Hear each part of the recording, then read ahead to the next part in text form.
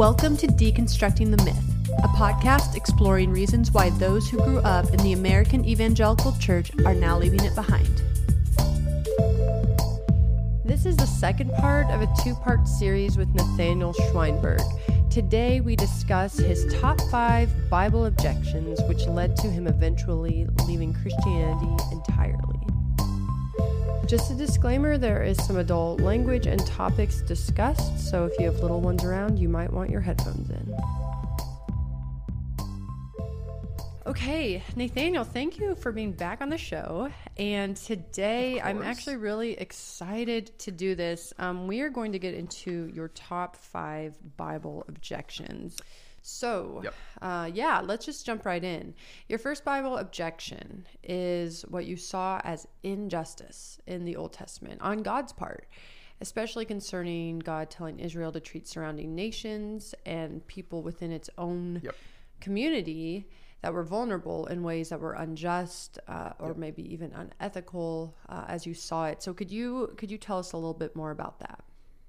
Yeah, so I definitely alluded to like 2 of my big ones. One, that God felt it necessary to murder everybody on earth, at least once, in the flood. Again, like so God's justification on this was that, you know, everyone was so sinful that he had to cleanse everybody and start over. Let's set aside the fact that this is a common myth for all of the peoples in that area of the world at that time, and this is a part of Israel's mythology. It is still used to explain who God is. So, to me, like, either they believe this is a part of who God is, or we demote this to, you know, just a poem, or just a, like, you know, if this is just an adaptation of local mythology, then don't include it in the canon of Scripture. Because to me, the canon of Scripture, like, the requirements for that is, these are the texts that A, prove that God is real, and B, instruct us on how we're supposed to live. Because if we don't, we're going to hell. That is an incredibly high bar.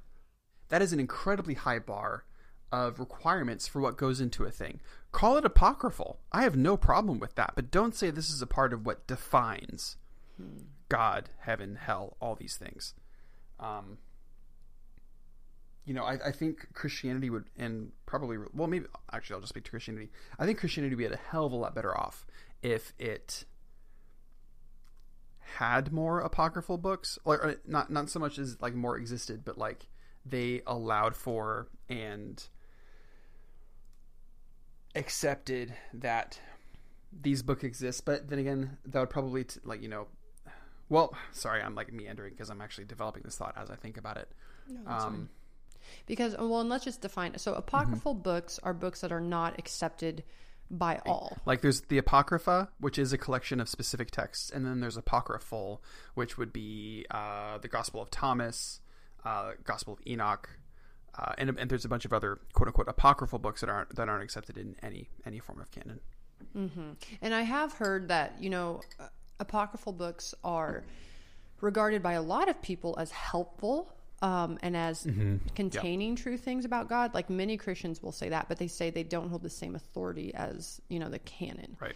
So maybe, is that what you're saying? Like, if we had a little more of this leeway of, this can tell us some useful information about God, some true things about reality, and yet there's a freedom in not having to claim that those books have ultimate authority over our lives. So is that what you're saying? Are you saying that if we had more of a view on texts in that way, that perhaps Christianity would be better off? I hope I'm not segueing us into another question, but it might take us there. Like, this whole idea of inerrancy is kind of a fulcrum point for me, and I feel that if once you lean too far one direction, it just kind of goes ultimately to where I am now.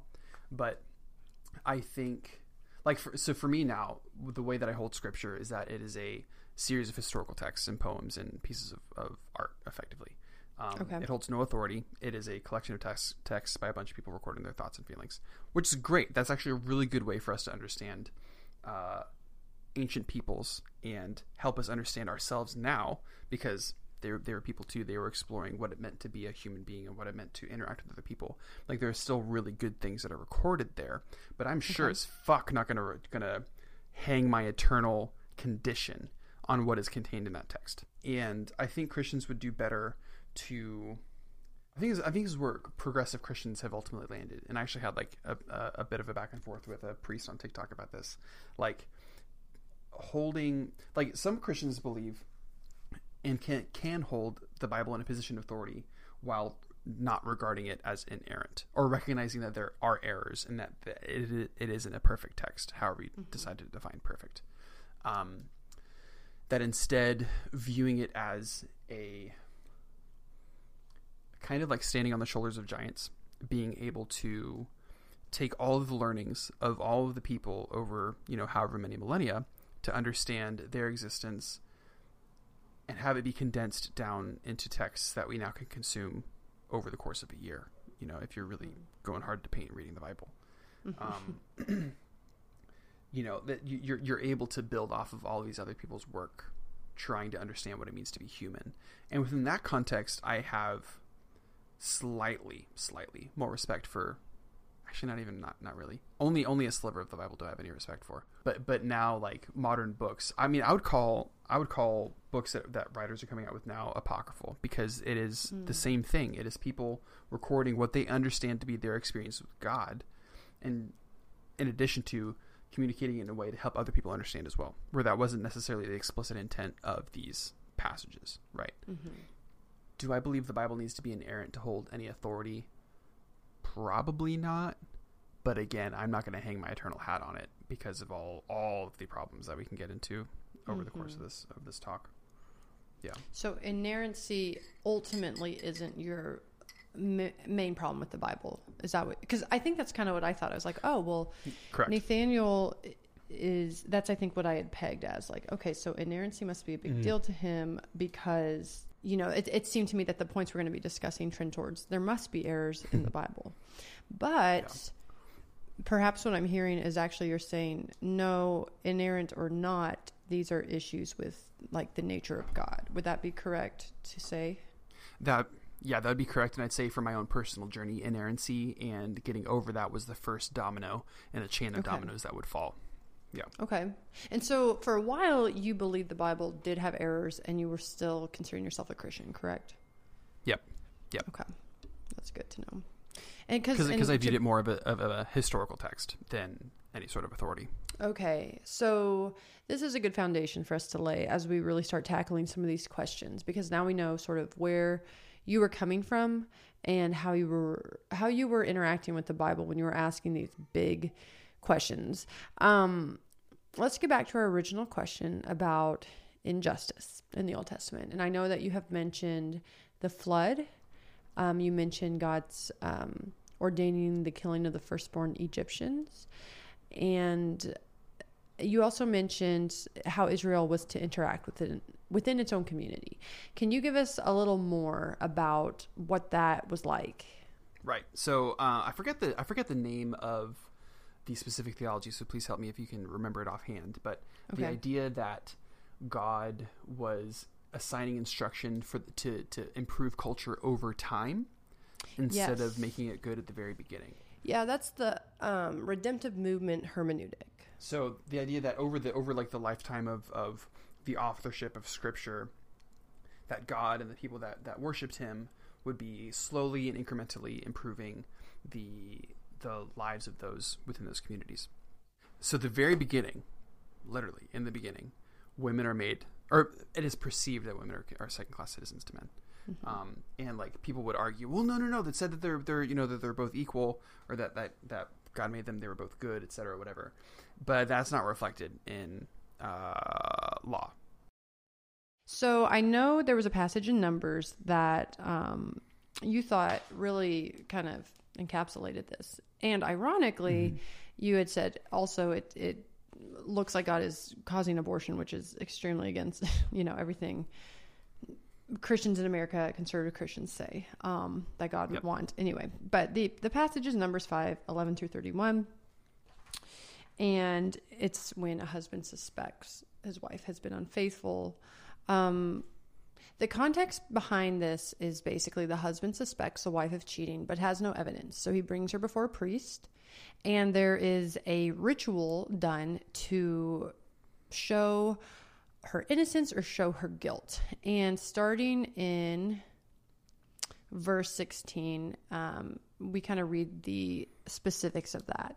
It says, and I'm reading from the NIV, the priest shall bring her and have her stand before the Lord. Then he shall take some holy water in a clay jar and put some dust from the tabernacle floor into the water.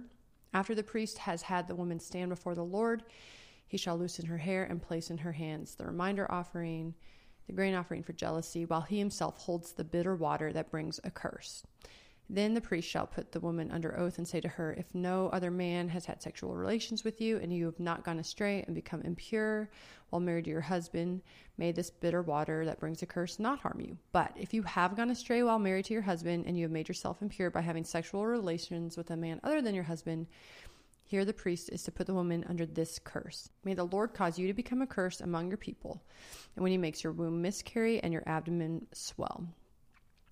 So that is in the NIV, and you were going to read from another version for us. So this one is from the NRSV and is very similar, starting in verse 20. But if you've gone astray while you're under your husband's authority, if you have defiled yourself, and some man other than your husband has had intercourse with you, let the priest make the woman take the oath of the curse and say to the woman, the Lord make you an execration and an oath among your people. When the Lord makes your uterus drop, your womb discharge. Now may this water that brings the curse enter your bowels and make your womb discharge and your uterus drop. And the woman shall say, Amen, amen. So I think this could be pretty appalling for Christians the first time reading this, especially since a lot of times we don't spend, as evangelical Christians, we don't spend a ton of time in the Old Testament. But I'm sure it's appalling that these are in some of, our Bibles. I do have a few thoughts on it, and then I'm going to have Nathaniel, I'm going to have you respond. The concoction in this passage is made out of dust and water. And if the curse is based on the effects of this mixture alone, it would actually be in the woman's favor, arguably, because it wouldn't actually cause the curse without divine intervention.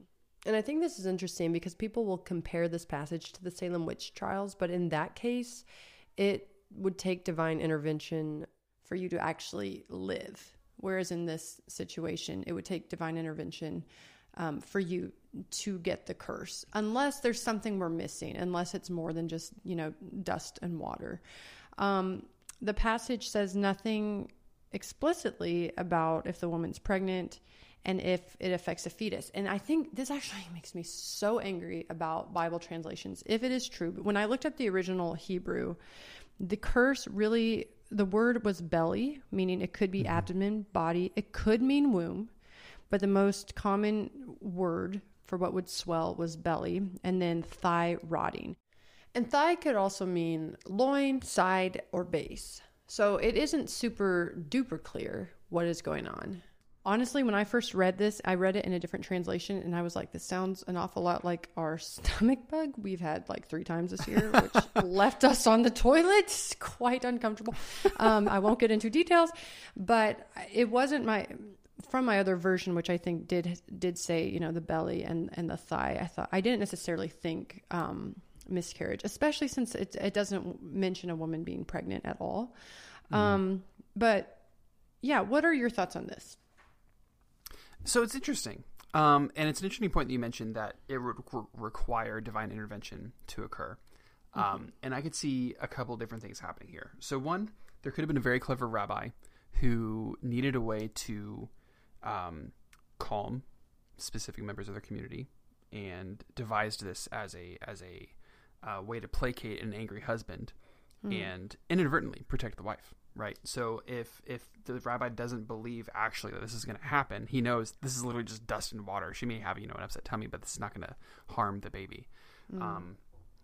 Then here, yes, take this curse, whatever, yada, yada, drink it. If something bad happens, then, oh well. Or not, oh well, if something bad happens, then, it must have been, because she was unfaithful. Well, the problem with that, though, is the downstream effect. If it proves that she was unfaithful, if I'm not mistaken, she would then be stoned. So that's a problem.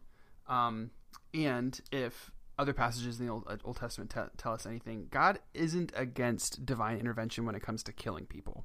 So, I mean, this whole idea that God actually gives a shit about kids is preposterous to me, because one, he sent the angel of death to murder every single firstborn in Egypt. God murdered every single child, born and unborn, in the flood. God instructed Israel to kill every fucking child in Canaan. Like, God does not give a shit about your kids. He does not give a shit whether they're in the womb or not. So this whole idea that God cares about the unborn is fucking preposterous to me. So this Numbers passage is really like a small snippet of what we see a lot in the Old Testament and in the commands. And I wanted to bring up, we mentioned this a little bit before, but the redemptive movement hermeneutic, because I think for me, this is a compelling Christian argument, and I want to get your thoughts on it. William J. Webb wrote on this, and it's this idea that, yes, we see commands that seem unjust and don't seem ideal, because for all of history, they actually aren't ideal. But God chooses commands for the people that best serve them in their place, in their culture, in their time in history, and they set the trajectory towards a truly just and ideal society. So, for instance, God tells Israel to free slaves after a set number of years, while the surrounding nations did not have a practice like that. So it's saying a different trajectory than those around them. Women had some rights in the Old Testament, and although there are some seemingly harsh rules against them to our modern ears in the context of Israel's neighbors who could mutilate or kill women for simply neglecting their homes, the Old Testament sets a trajectory for much better treatment of women, slaves, aliens, etc. This hermeneutic would argue that for God to impose a perfectly just rule at that point in history would have collapsed their entire society and economy, doing more harm to all the people within it than by employing a more gradual change. But by setting commands in place that led to an ultimate ethic against unjust practices, God keeps the society intact while simultaneously working to accomplish the goal. So it does seem to me, when Jesus comes on the scene, his actions and teachings fit this proposed theory. Because if it's true that he didn't come to throw out the law, but actually to fulfill it, it does seem like he radically changes it. Which is in large part why religious experts wanted to kill him, because they thought he was being blasphemous. But what if he was simply continuing that trajectory that he knew God intended? It's worth noting he doesn't treat women like Old Testament laws would lead us to think he should, literally, if he was God. He actually breaks some of these laws to what people thought was breaking them. And so if it's the trajectory... If that's truly what's happening, it would be a fulfillment in a sense. It wouldn't be a breaking. It would be like the consummation. And the last point I want to make is that it's very difficult to make something relevant and timeless. So if God's goal is to give commands that can actually be followed by real life people and actually bring them into harmony with one another and God, then this hermeneutic makes sense to me, because it takes into account, I guess, their culture and the fact that to have full equality, to have no slavery, to have women be at a place of equal authority with men at the time in their culture, to make a sudden and immediate change for justice would have collapsed their economy, would have collapsed the internal infrastructure of their culture, benefiting no one. So by setting in motion commands that can't be followed, that lead to this trajectory of equality, justice, fairness, that was the way to go, because it could actually sustain the nation as it moved toward this kind of drastic change. And in this way, it wouldn't completely destroy them from the inside out, culturally and economically. So anyways, tell me your thoughts on this. And if you've heard this before, I literally hadn't heard this before, I think this spring. But yeah, what are your thoughts?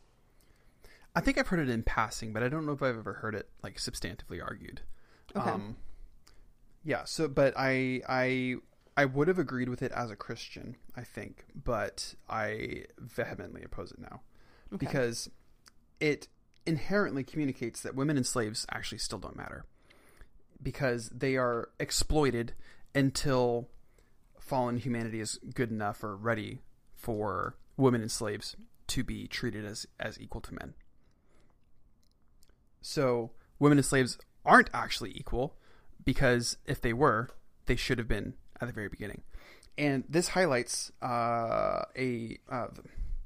this highlights the problem of instruction, which kind of goes back to the whole omni thing. If God is all good, knowing, powerful, present, etc., then it stands to reason, to me, they are capable of being the perfect at everything, which means that they would be capable of communicating perfectly, and we would therefore have some reliable method of understanding what God's ethics are and what he believes, how he believes we should live. Like, we should have that from the very beginning. And yet, if we look at the world, that is very much not what we have. We have thousands of Christian denominations, hundreds, if not thousands, of translations of Scripture, which don't even fucking get me there. Like, people being like, well, it's still from the source material, but people are still translating to suit their whatever they want it to be. Fuck off. Yeah, like I've zero patience for that shit. If God was perfectly good and able, he would have given us the fucking book, the fucking rules at the very fucking beginning, and that would have been that. But that's not what we see. We see cultures all over the world who have different conceptions of God. We have Christians all over the world who have different variations of what they believe to be sin are, things that are worthy of sending you to hell, or putting you out of right relationship with God if you don't believe in hell.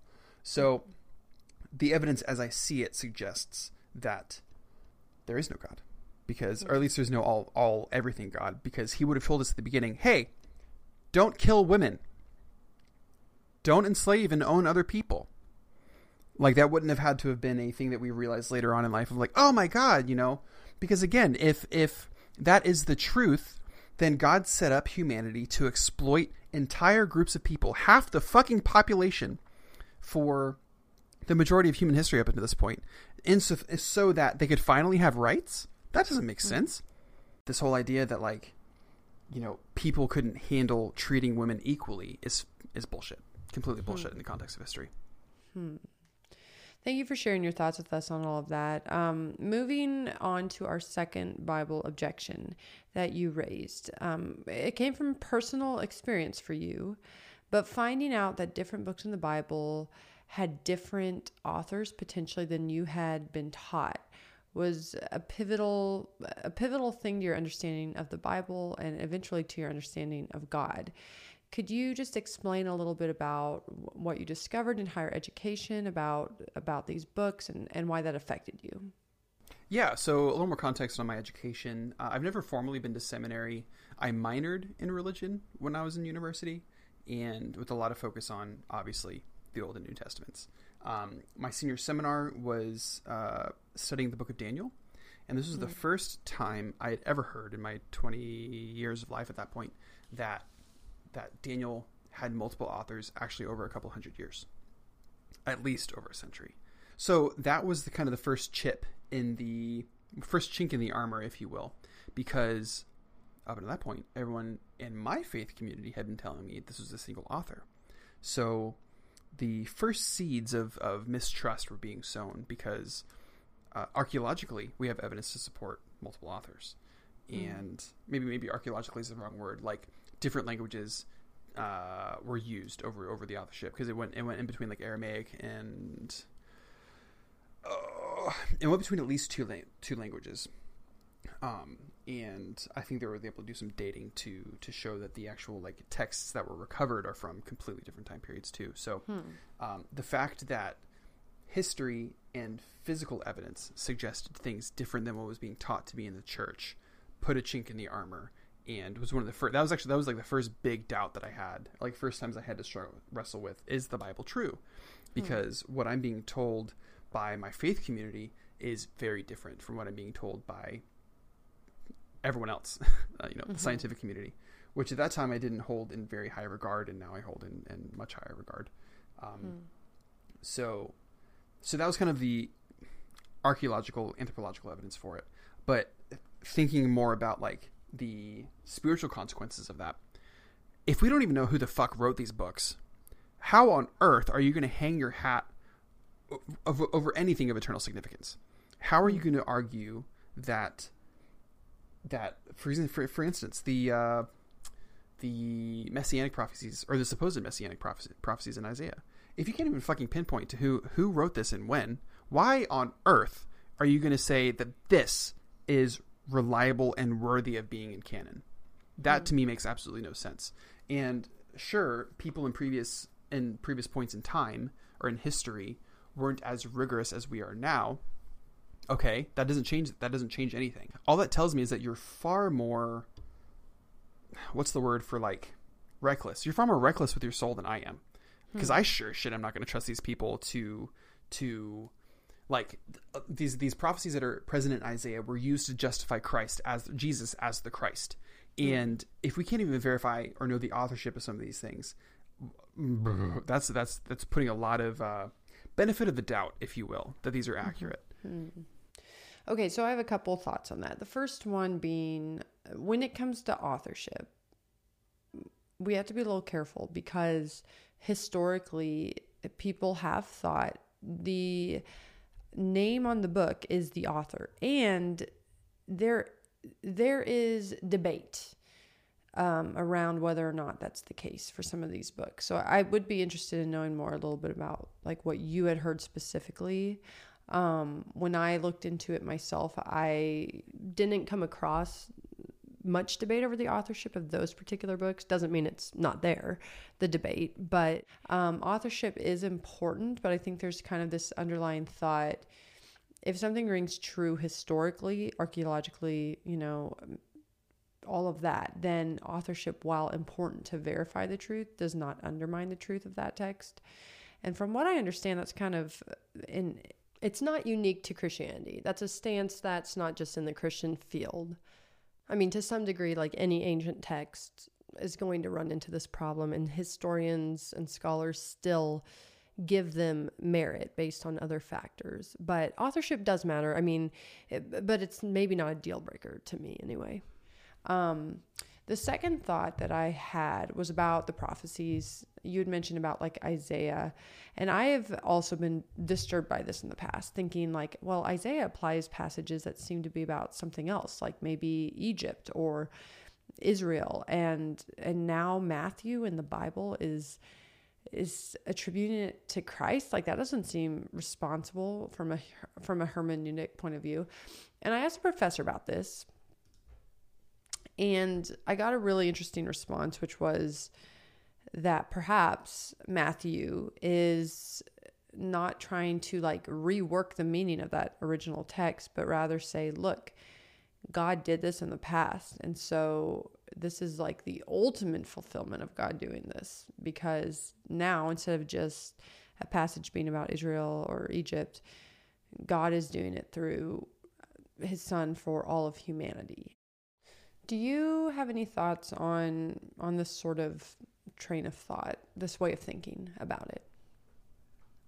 I do. And I actually realized why this disturbs me so much today. You know what that sounds eerily similar to? QAnon and conspiracy theorists. QAnon is a large reason why the insurrection happened at the Capitol. And it's a group of people who are taking unrelated pieces of content and stitching them together and saying, here's what it actually means. Which, another way of saying this, a fuck ton of post-attribution errors. People are looking at these texts and saying, there must be a thread to this, and ooh, I found it, when that at all was not the intent of the author. And then they would say, well, the Bible is the inspired word of God. God was speaking through these people. But if we go back to the full fucking inerrancy thing, no, this is people recording what they perceive to be their experiences of God. So this is not authored by God. There is no thread being written by God in this book. So to say that these are prophecies that would ultimately be used to verify and validate Jesus as the Christ is bullshit. Because it has nothing to do with him. So is what I'm hearing that these things, having these things, like the potential for multiple authors having prophecy used in this way, to you, does that undermine inerrancy, which in turn undermines God? Or how did that all fit together for you? So there's a few things to touch on there. One, the multiple authorship issue doesn't necessarily conflict with inerrancy. It is entirely possible that multiple authors wrote this document and that they would be in fact inerrant, however that's defined. Okay. The problem for me more is a problem of authority, that we're hanging we're putting so much authority on these texts and saying this is a single author when in fact it's others. And the deception from church leadership in that they don't even know.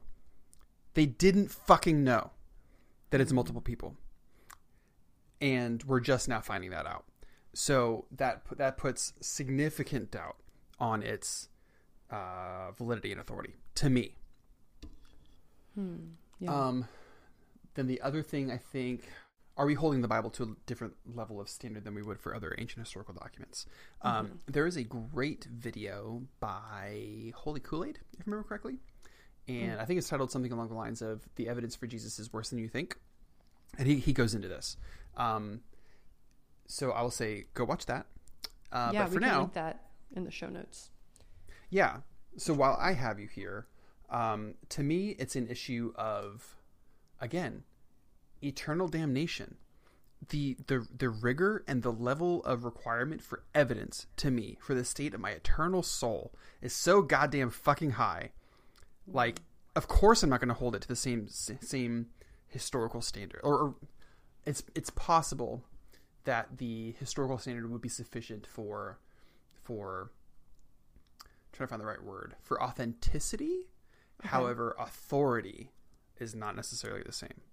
Okay. So it's possible that these documents are authentic, but it doesn't necessarily mean that they hold any authority as to my eternal soul. All right, let's move on to our third objection, which is honestly, this one's fascinating to me, especially because of your guys' story with the spiritual realm. But anyway, we might get into that a little more later. But it's the idea that you discovered Satan and hell and demons were not necessarily as they had been presented to you in evangelical Christianity. Could you explain a little bit about that for us? Yes. Okay, so a bit more of my context. Like, I was raised with Frank Peretti, which for those that know, yes. right? Yeah. I know. And to this day, I'll say I think I still respect him. I have a lot of love and appreciation for his work. I loved it. I ate it up. And the limited interaction I've had with him as a person lends me to believe he's actually a pretty quality human being. Specifically, I was at a conference and I got to hear him speak, and he was addressing, like, mainly in evangelicalism's aversion to quote unquote darkness. And he was going off on, if we who have the light of God, if we have God, the most powerful being in the universe, on our side, he didn't say this, what the fuck do you mean we can't go into the darkness? But effectively to that effect. We are the light of the world. We are supposed to go into the darkness. God commands us to go into the darkness. So to say that, to go into the darkness is bad, or whatever that even means, is antithetical to what God has instructed us to do. So for that alone, I have the utmost respect for him, because, yeah, exactly right. Like, we are the quote unquote city on a hill. Don't obscure the light. Go out with the light that God has given you.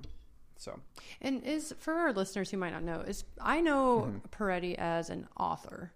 Is that how you primarily know? And it's a fiction author, correct?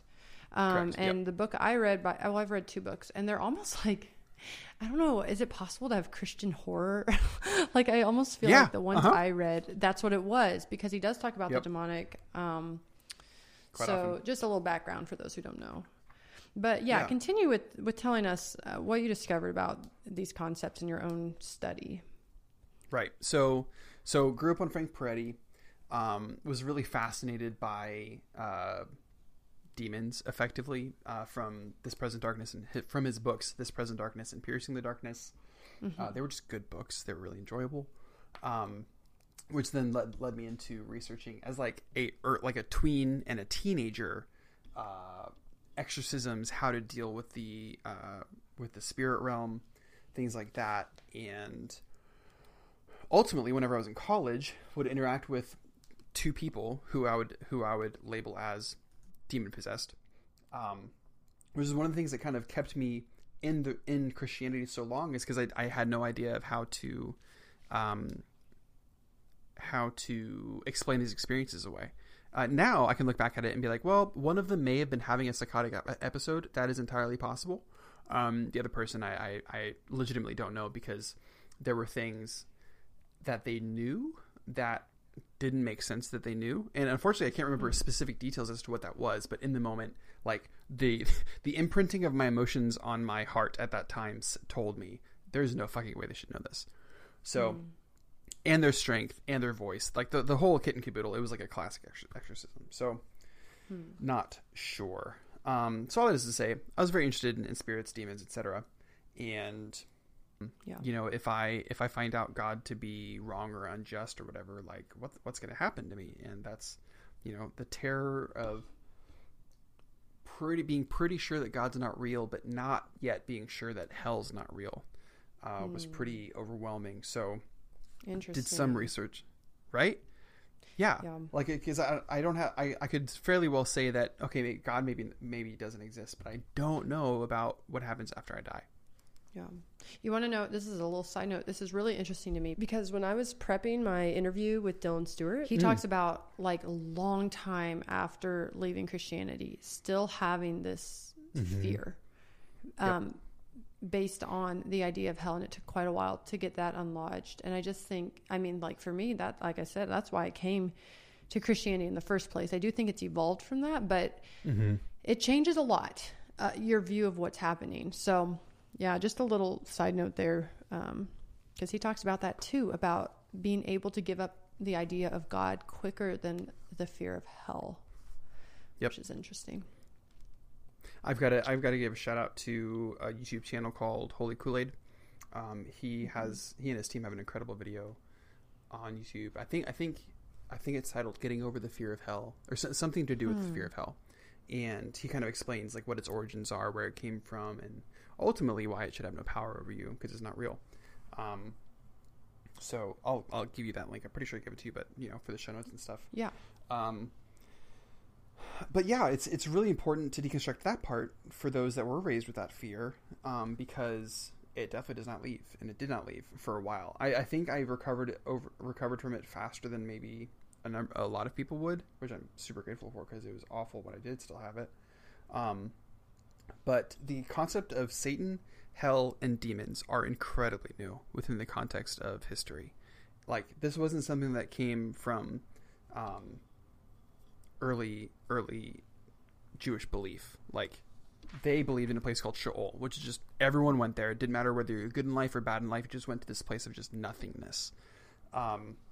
Whereas the belief in heaven and hell, or at least hell, and the concept of Satan really started to develop, I believe it was either in exile or post-exile, when the Jews were in Babylon in the first couple hundred years BCE. Another shout out, Religion for Breakfast did a great video on this. I'll be sure to give Liz the link for the show notes, because it was this time, it was Israel's contact with another culture, and specifically another belief system, Zoroastrianism, that this concept of an all good God and an all bad entity, which would eventually be developed as Satan, came to be. Before, like, we look at the Old Testament, God was responsible for everything. In the book of Job, the accuser, Satan, came to God, and God said, yeah, go fuck him up. In the case of Saul, God was the one who sent the evil spirit to torment Saul. Like, everyone was under God's authority. So, or that's what they would like you to believe. Because they also had, their pantheon is the wrong word, but the Israelites believed, like, Yahweh was not the only God. There were other gods as well. But he was just the best one. So you know, two terms come to mind about this, that are mentioned in Robert Wright's The Evolution of God. And the first term is henotheism, which is this idea that God, or like a group of gods, exists for a particular group of people. And then the other term is monolatry, which is the worship of a single God, even though you believe other gods exist. And I certainly think we see that in the Old Testament with Israel, constantly, you know, being told not to worship other gods and things like that. Although, you know, Yahweh's commands and words seem to indicate like Yahweh, God himself, didn't actually think there were rival gods, but he knew that Israel would act in such a way that they did hold that belief. And that's probably in large part because of the, other people groups they encountered who did believe in different gods and in multiple gods and things like that. Do you think that had a direct impact on how they formed thoughts about the spiritual world? So Israel got in contact with Zoroastrianism. This whole thought of an all good God and an all bad deity came to be. That would eventually morph into what Christians would identify as God and Satan. That Jesus is being tempted by this other, this effectively all bad deity. And Christians would argue that Satan is all over the place in the Old Testament. The demons are all over the place in the Old Testament. But the ones that I've observed are all post-attribution errors, much like the prophecies, that they got in contact with these other cultures, specifically Greece, and the concept of a daemon, Daemon, which in effect are demigods. They're not necessarily, like, within Greek culture, they weren't quite the level of like Zeus, Hera, etc., but they weren't humans either. They had some supernatural abilities, but they weren't completely all-powerful kind of deal. And looking at the Septuagint, which is a Greek translation of the Torah, you can see the word daemon used to describe these supernatural beings. And that would eventually morph into what we understand to be demons. But that's the thing, is that they would eventually morph into that. They would be attributed to that. But that was not the original understanding. It was more akin to a demigod rather than a minion of this all-evil deity, Satan. So then you would say by the time Jesus got on the scene and is operating with this understanding of like casting out demons and things, that he's operating under this like Jewish construction of the spirit world rather than ultimate reality. Is that what you would say about that? I believe that's what has happened, yeah. Yeah, okay. Interesting. So at that point, the concept of there being a bad deity and all of these evil beings being present, aka demons, had morphed into what it was then. But that was not the understanding for most of their history up until that point. So we're kind of talking like from Old Testament to New Testament. You see a shift. So a lot of evangelicals right now, I would say probably the majority from what I have seen and what research I have done on this, do believe in something of a literal Satan, hell, or demons.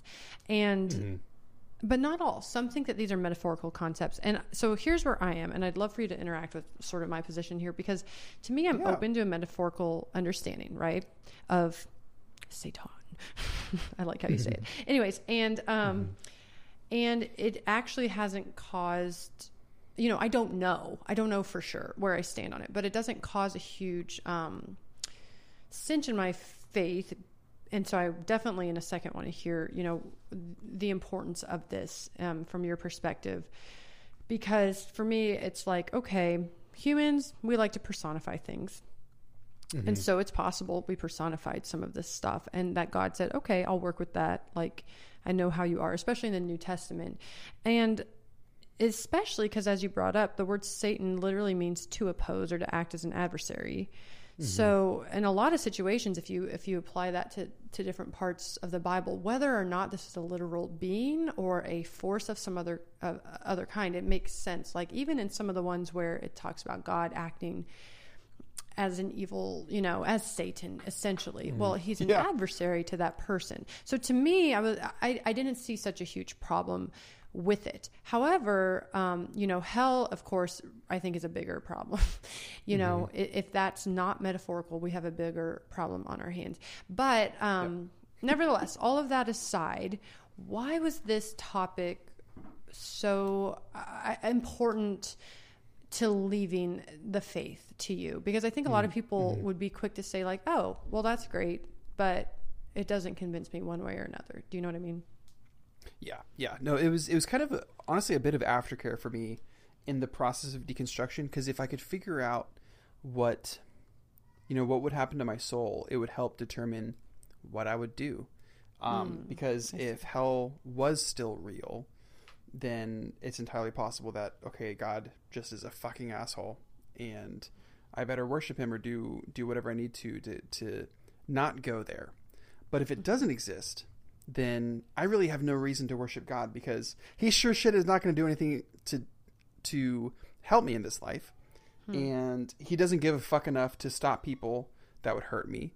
And at least according to scripture, apparently, if you believe in Revelation being, a prophecy for the end times, then he's storing up his wrath for the end time. So he's not going to lash out against me in this life. So there really is no reasoning for me to believe in God, even if they do exist, because they're not going to do anything. There's no afterlife to be concerned about, and they are remarkably laissez-faire in this life. So, yeah. Well, that's interesting to me, because I've thought often like, oh, if hell wasn't an issue, we'd have so many more Christians, because you wouldn't have this this big objection to God's goodness. When we say, okay, he sends a bunch of people to hell, that's why a lot of people start doubting that God's good or real or powerful or anything like that. But you have kind of the opposite perspective, right? For you, it kind of made leaving easier, right? I mean, it allowed me to leave a lot more comfortably.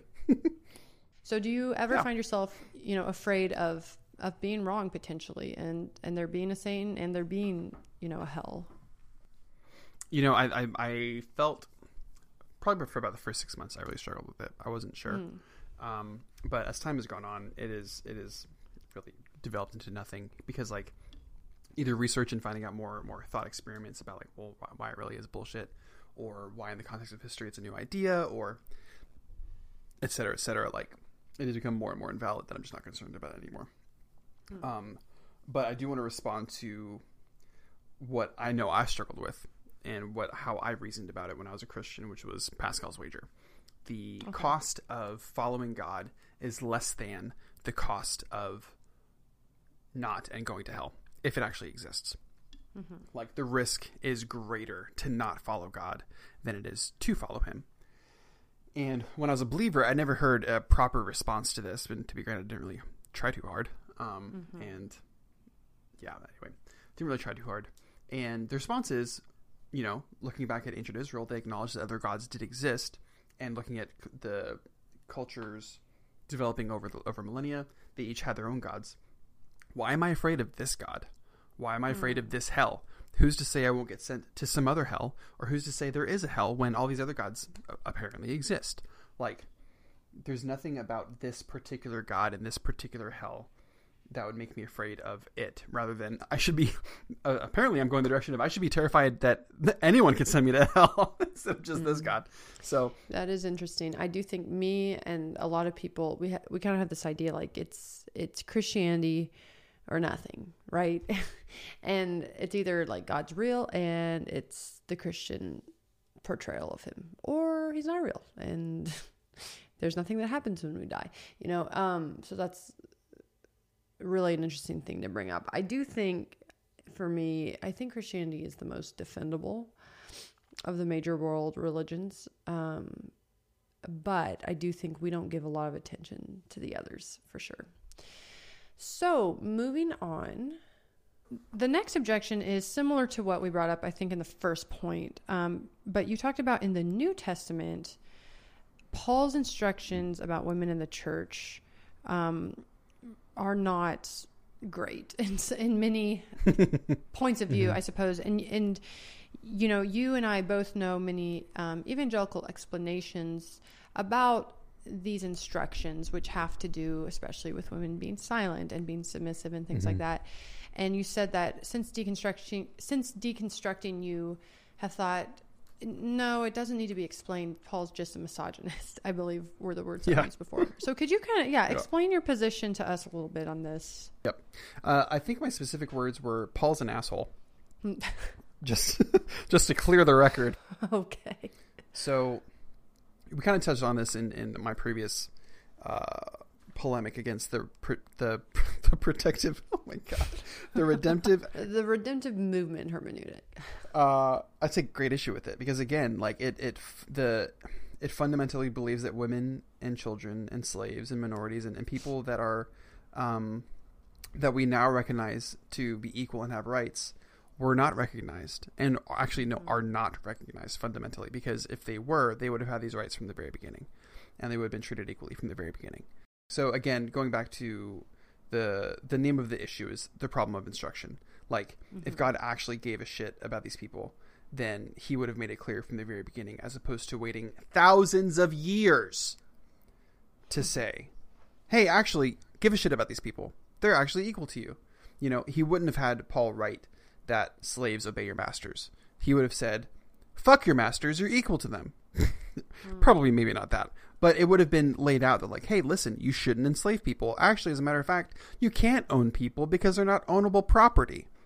Yeah, Holy Kool-Aid, again, has a great video on this called Christianity's Fatal Flaw. Highly recommended. Okay, we have made it to our last question for today. And you said your last objection, not your last objection, but your last of the 5 that we chose was the inconsistencies in the Synoptic Gospels. Tell us about that. So I definitely have to profess that I completely forget what, like, most of these are. One of the classes I did an entire class on the Synoptic Gospels and comparing them and trying to rationalize them and all that sort of stuff. But it kind of goes back to my problem with hanging our hats on things that just don't stand up to the level of rigor required. Like, my problem is that these texts aren't consistent in really fundamentally important ways. Like, not getting the location of someone. Okay, maybe that's not very important. Whether or not something fulfills a prophecy, that's pretty fucking important. Like, specifically, when Jesus is going into Israel, some record him on a colt, some record him on a donkey, some of them say that there's like 2, whatever. Like, and this was specifically mentioned because it's supposedly fulfilling one of the messianic prophecies. And if you don't get that fucking thing right, you better goddamn well believe that I'm not going to put a whole lot of weight or authority on this thing.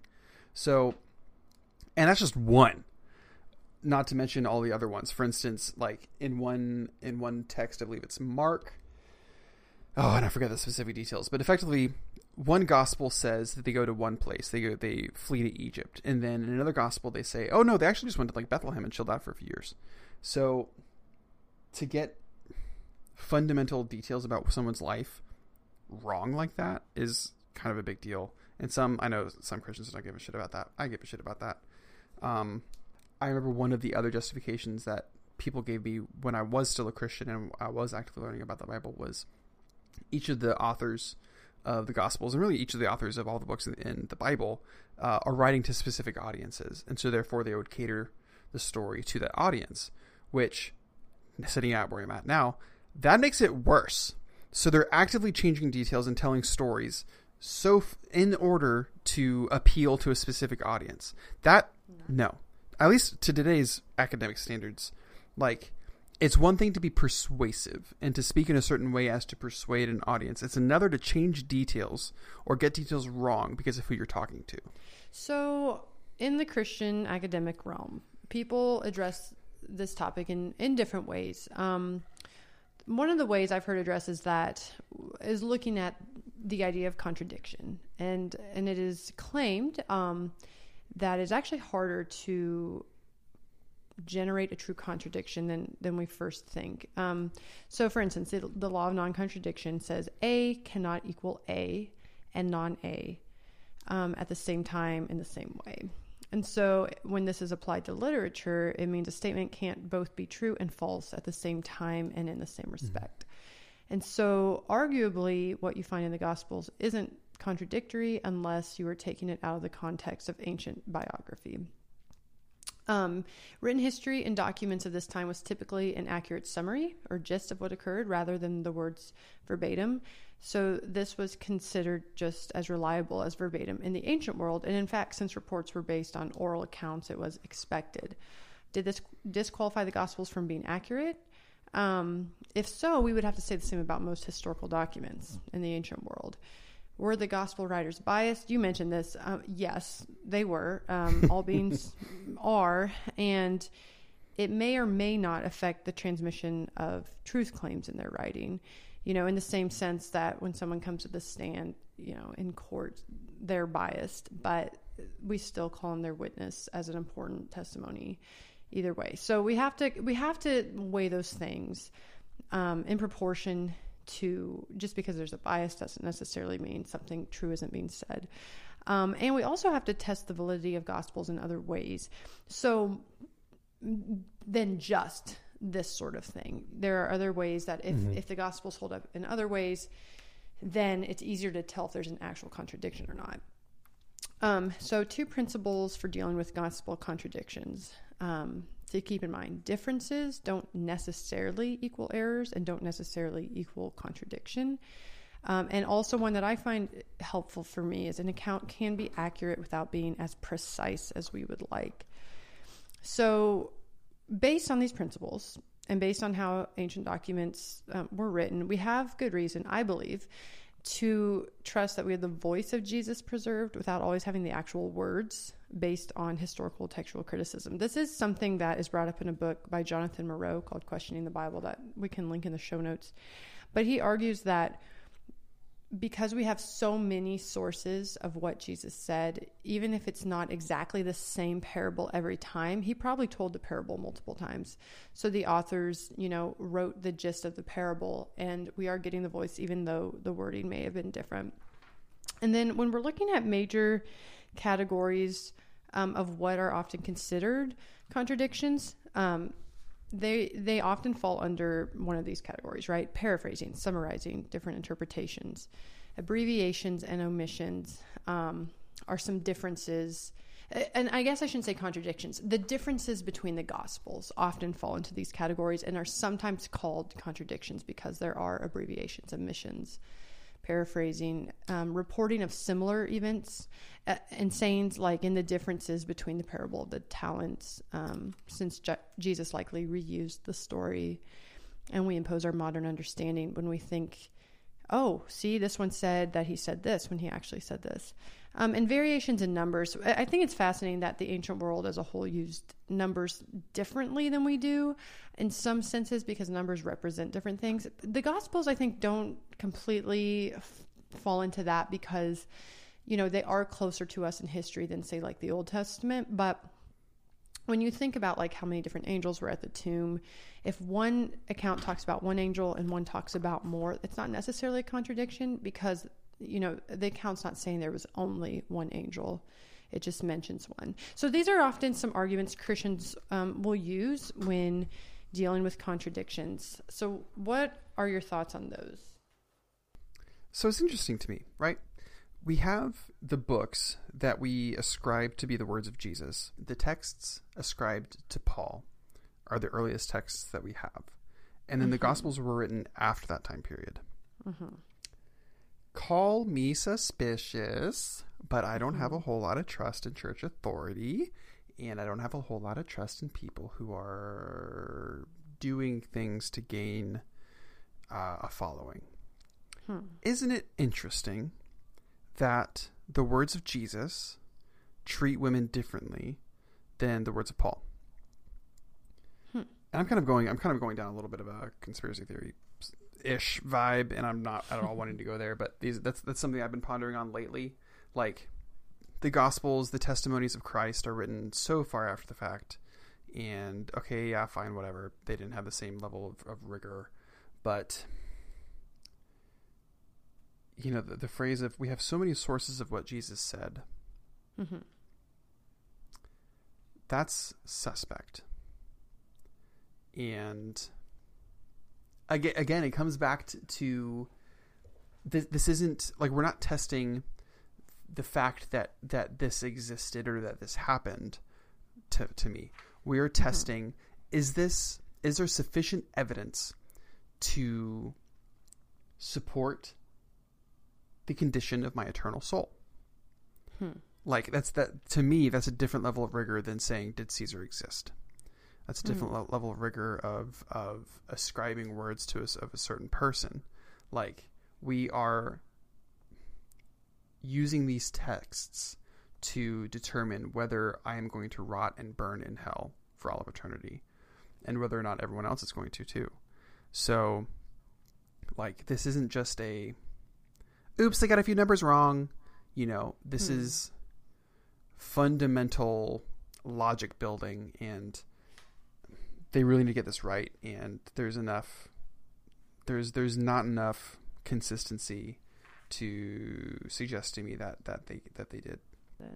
Oh, actually, one other point to that, mentioned about history and numbers. Yes. I legitimately know nothing about this, so this is just me like putting stuff out into the ether.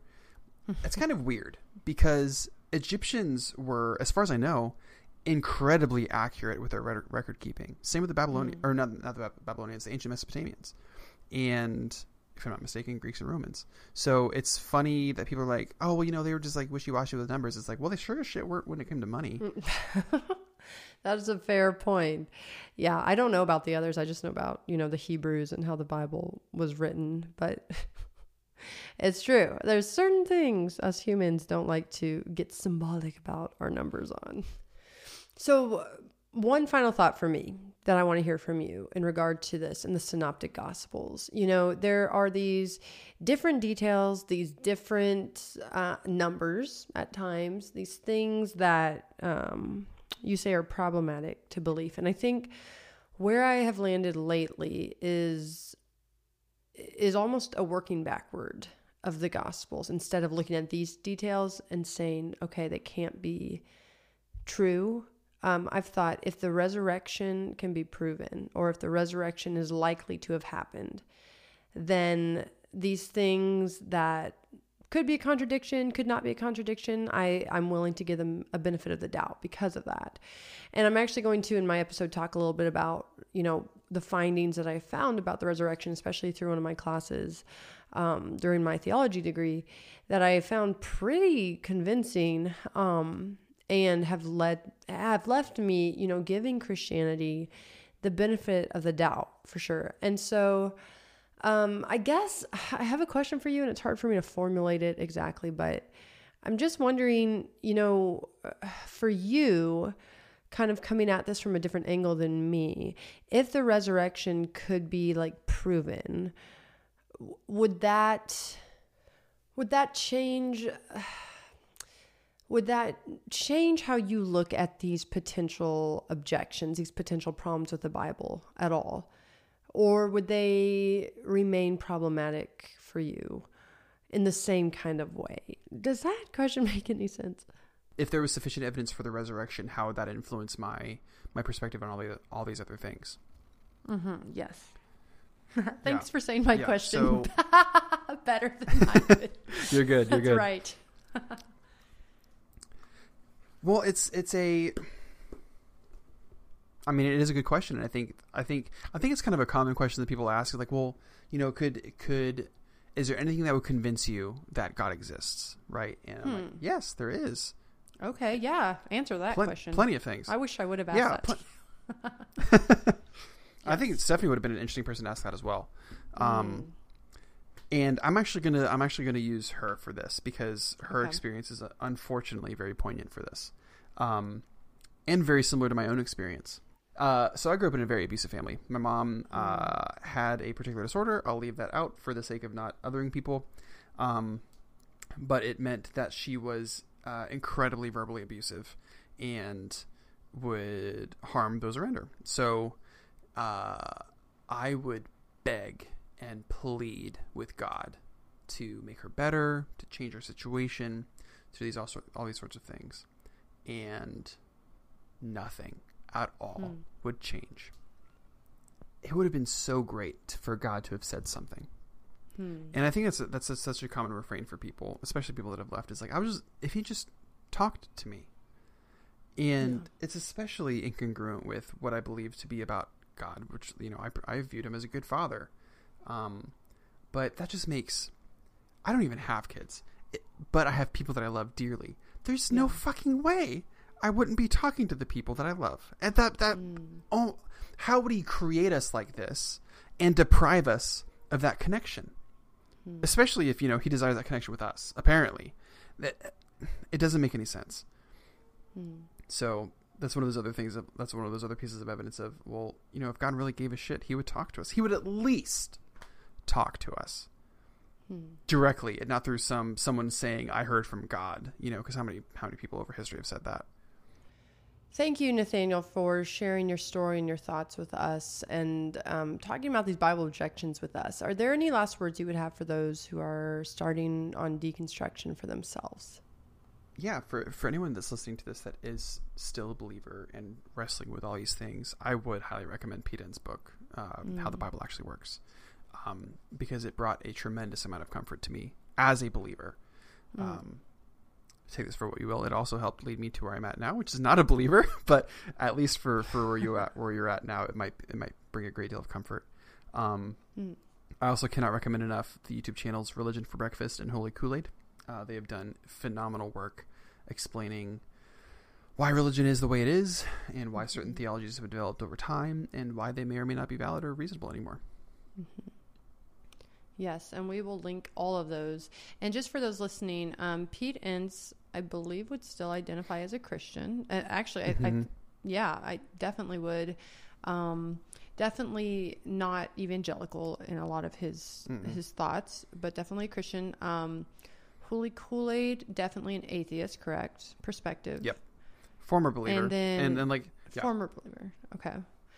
And then Religion for Breakfast, it's funny because we talked about this. We're not sure what he believes, which means, that's he gives a very, what I feel like to be an objective presentation, and not just of Christianity, of a lot of religions. So anyway, if that directs anyone to which one of those they check out, that's sort of their perspectives.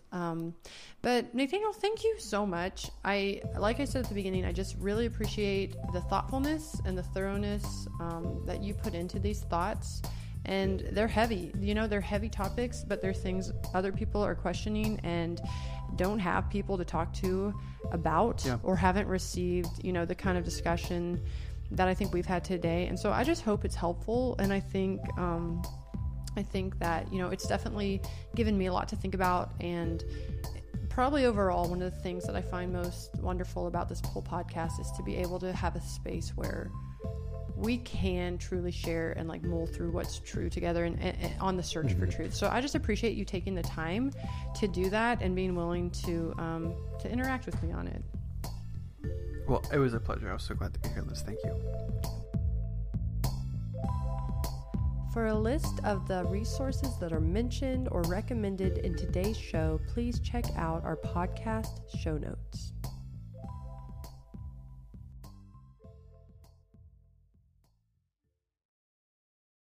If this episode was meaningful to you, please consider supporting the show at patreon.com/deconstructingthemyth so that episodes like today's keep coming.